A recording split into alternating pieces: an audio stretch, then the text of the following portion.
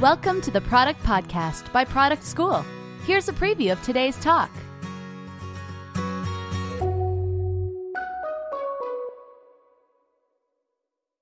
Talk today is really about when and how to break those own rules. I think when we work at a company for a long time or we think about a product day in, day out, we kind of get into this rut about saying, this is what we can do, this is what we can't do. These are the rules that we've lived by, and therefore, they're not the rules we're willing to break. By removing limitations, we're really unlocking value for our users. We're giving them a superpower that they never had before. So a good way to think about this, not as like, what problem can I solve, but what limitation does my product impose on users, and what is the superpower that they wish they could possess? So does this power meaningfully change the user experience? Let's say for, the power of investing on the same day as you put money in Robinhood. If I could invest the same moment that I transfer funds, I'd be able to react much more quickly to the market, potentially make more money or save more money. That would meaningfully change the user experience for me. Can everybody have this power all the time? In Tinder, I'll talk about a product feature that we released recently for subscribers, but it's something that not everybody could have. And I think it's worth noting that product features that unlock value that you're going to ask users to pay for ought to be something that not everybody can have. Or if they did, you have to be careful that the ecosystem balance of those who have that superpower doesn't outweigh the others. In this podcast, we teach our listeners valuable lessons about product management and transform them into thinking like a product manager. We teach product management, coding, data analytics, and blockchain in 14 campuses worldwide, including San Francisco, New York, and Seattle. You can find more information at productschool.com. Join our Slack community of 25,000 professionals to network, and stay tuned for our upcoming events. I'm a product manager designer at Tinder. I work with Sam, who you heard from earlier. Really happy to be here and share some of the insights that I've learned over my years at Tinder and working in product, and also some of the ways I've been thinking about product as of late. So a bit about my background. I didn't always start out working in software. I've been working on designing products and building things that I really loved since I was in high school and in college. I started up a fixed gear bicycle company with my friends that's still going on called Soleil Bicycles. A very different kind of product design, dealing with hardware manufacturers overseas in China, dealing with products that we didn't have in hand when we started selling them, and e-commerce at the time. I moved on to work on performance apparel projects, other lifestyle brands, and eventually made my way into mobile apps. What's awesome, obviously, about software is the rapid iteration, delivery, and feedback that you immediately get from your consumers, from your users. So the first product I worked on in this space was called Human. In 2013, when I graduated college, we ended up launching on iOS and Android.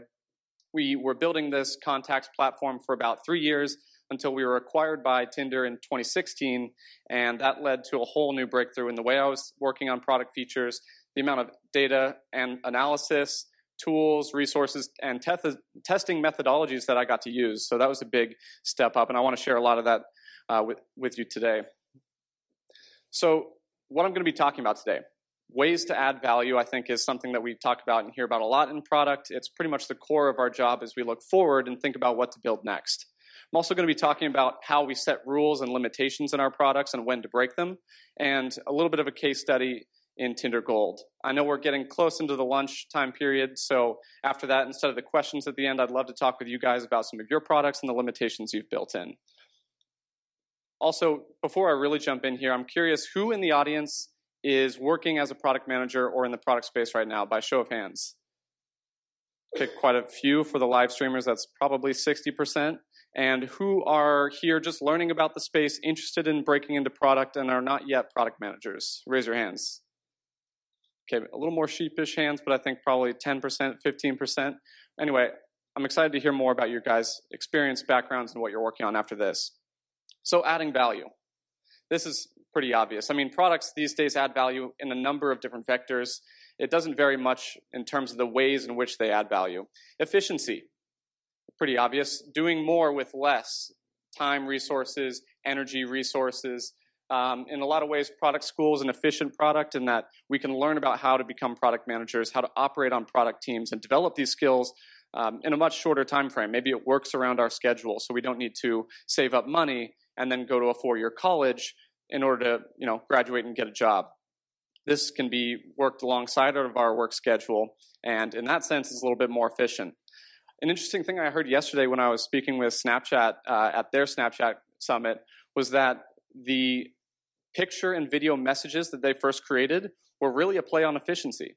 If I was at a concert and I wanted to tell my friend what that was like, either after the fact or during, I would have to first process all of that visually, put that through my vocabulary, and translate to my friends either verbally or over a text message or over a phone call where there's limitations, and it's just inefficient.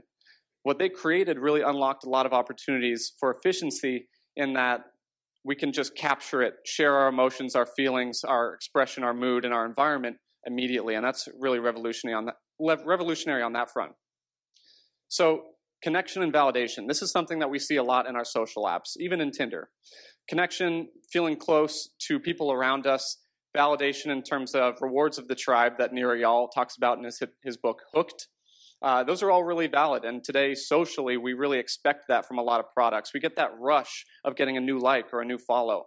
That's very intentionally designed and something that I think more apps are taking advantage of, even abusing to some extent. Validation can even be seen in Tinder. When you get a like, when you get a match, those sort of rush of endorphins, those feelings of feeling connected to others or liked, definitely translates there as well. Entertainment, things like YouTube, television, movies, these are obvious features that can add value to our lives and keep us entertained, keep us, having a good time.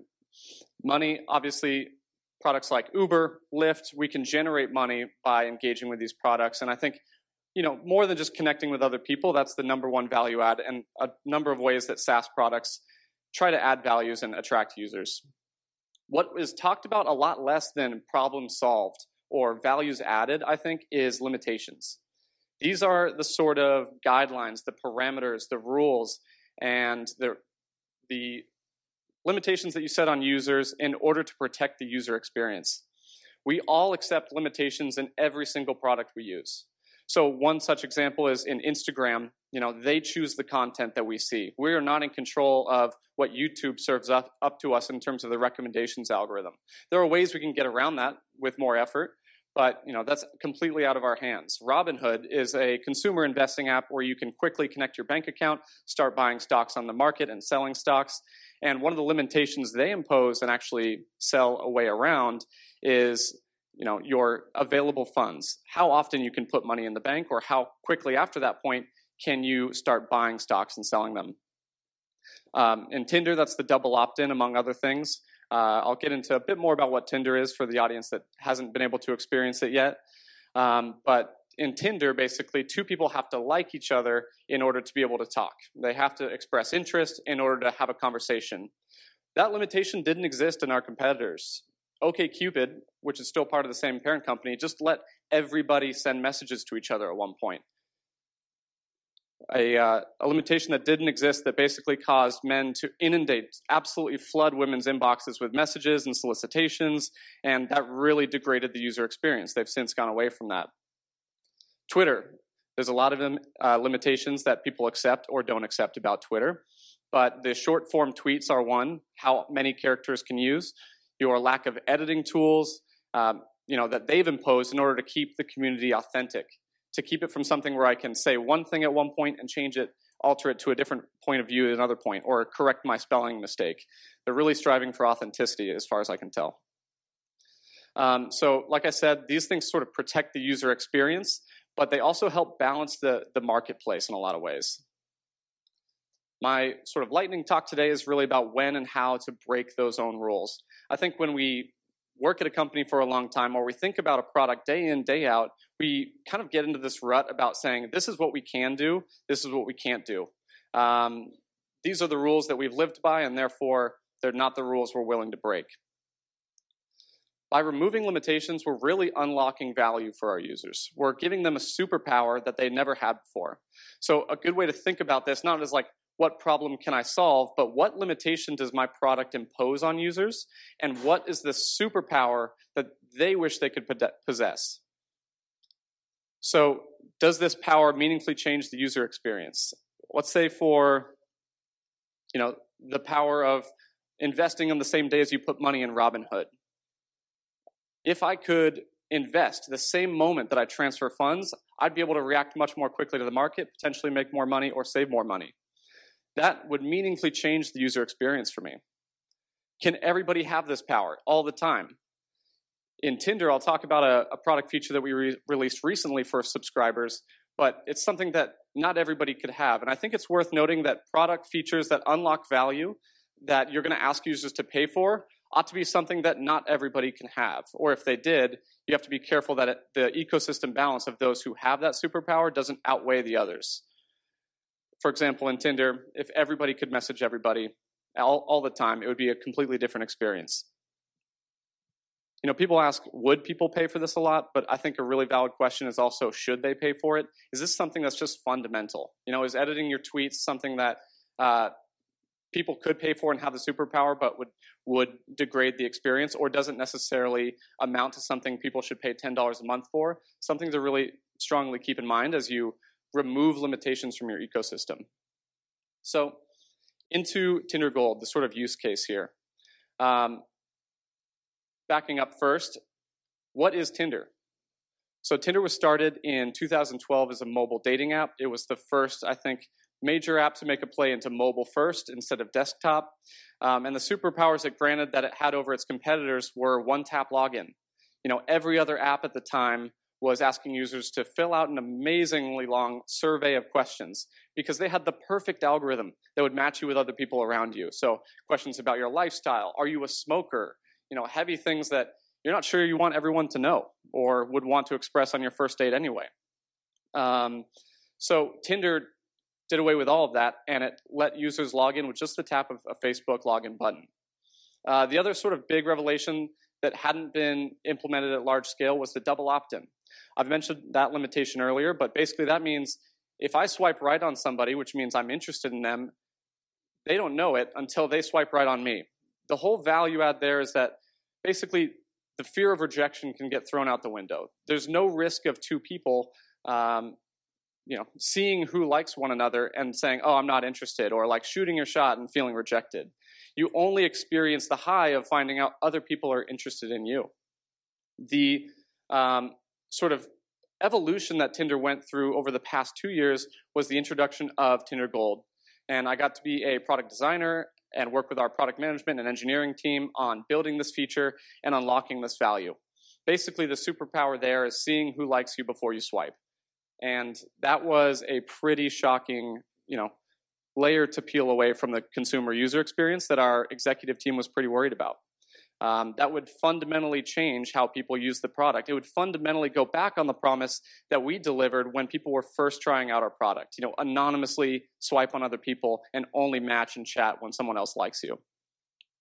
But there was a lot of value added and a lot of control that it put in our users' hands. So that control was to be able to match whenever you want to. Instead of just going through a card stack and being surprised when somebody actually liked you back and you had a match, what happened now is you got a whole list of people that you could decide when you wanted to match with. Women who were used to getting a lot of likes now could say, I will selectively choose how wide I want to open the floodgates, right? Turn on the water in terms of getting messages, getting attention, getting inbound inbox messages. So with that was granted a lot of power. The other thing that I think really compounded the value of Tinder Gold, and is something that everyone can think about in their own products, is how can our other features compound the value with the ways that we're unlocking value with our subscriptions? So in Tinder, your success is basically dependent on two things: how attractive you are, or how great your profile is. That's hard to avoid, hard to change. But the other one is how many times you're shown in the card stack. So by giving users the power to boost and show themselves at the top of the list for the next 30 minutes, they get a lot more impressions than they normally would. This is no different from an advertisement. They're trying their very best to get your attention to sell their product and to express the value they add if you try their service. But if you're only showing your ad to a handful of people, your success rate, your success volume is much lower. By opening that up, obviously, we're allowing users to advertise themselves in new ways. And with Tinder Gold, when you're seeing this whole list of people who like you, the boost is the power to control that. It's something that Instagram, YouTube, all of the other services that offer this sort of validation don't even have. So again, how can you combine your products in ways that unlock value for users and keep them working in a loop that keeps them coming back, that shows them and the value, and that can compound their user experience?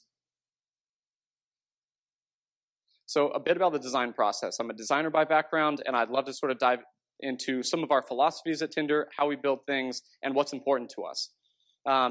For us, a good product is simple, fun, and useful. That's a mantra that our mentor, Brian Norgard, echoes every single day around our office. And basically, it means that if it's not simple enough to explain, that value add, that limitation you're removing, isn't going to make sense. It won't translate. If it's not a simple interface where I can intuitively understand how it works, how it operates, what it's going to do for me, I'm not going to use it. And if it's not useful, if it's not adding that value altogether, I may have subscribed the first month, but like my good friend Guy explained, I might be churning the next month. So Likes You and all products, when you're offering a new subscription tier, need to balance with your other ecosystem. We had another subscription tier that existed called Tinder Plus, and it was full of features we'd added over time. The ability to change your location, to swipe on an unlimited number of people without hitting sort of a hard stop, what we call our bouncer paywall. It gave people the ability to rewind, to go back if they made a mistake that they wanted to change, and super like people, basically explicitly tell them that they're interested, and that would increase their chances of getting a match. So Likes You, we decided this new feature that we're peeling back and allowing users to purchase was too much to add to our existing product ecosystem.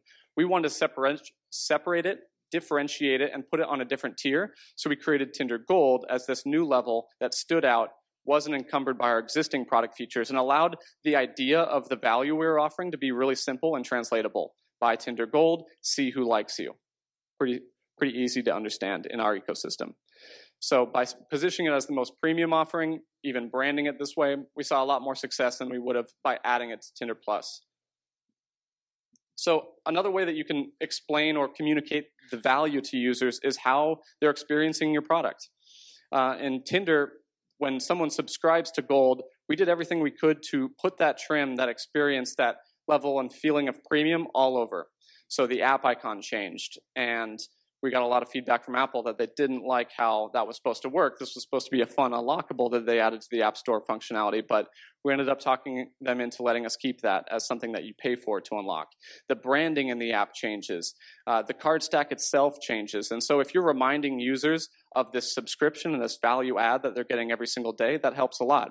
Every single time they get a match from Tinder Gold or from our likes list, basically that branding is right there on the match, so they can attribute your product to their success. And I think that's a loop that we see, even if it's subtle, that's really effective in communicating to users the value they're getting out of something.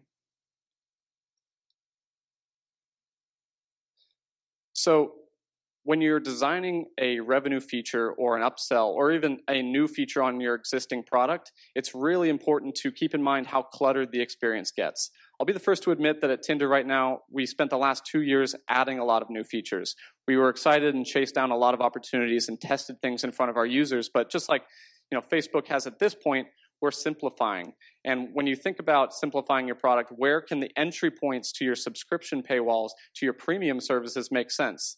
So we tried to put our Likes You and Tinder Gold entry point here in the match list with everyone that you've swiped right on, who swiped right on you, with every conversation you've hosted, because it's the natural transition if you had no matches there, and it sort of fit in terms of where the user's mindset was, what their intentions were when they were going to find and access that paywall.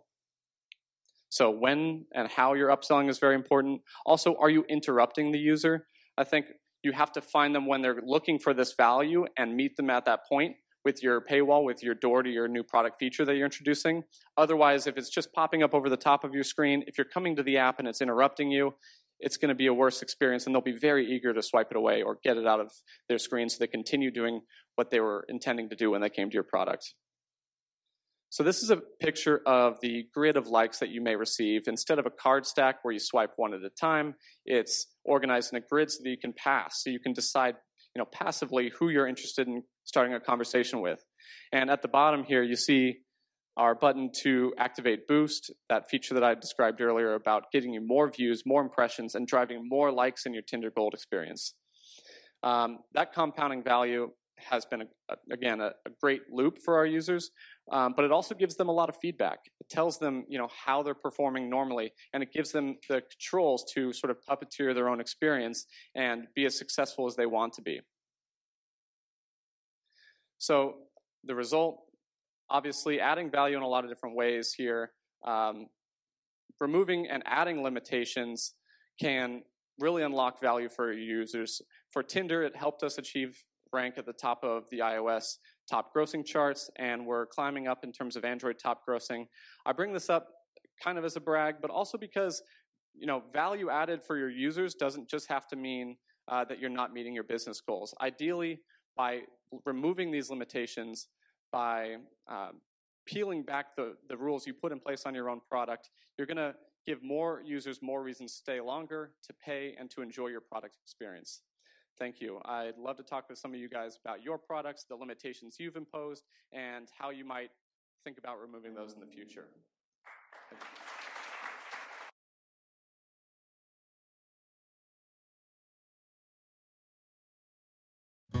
Thanks for listening to the Product Podcast. If you liked this episode, don't forget to leave us a review on iTunes. If you want to know more about our courses and next cohorts, visit productschool.com. Stay tuned for the next episode to learn more about the secrets in product management.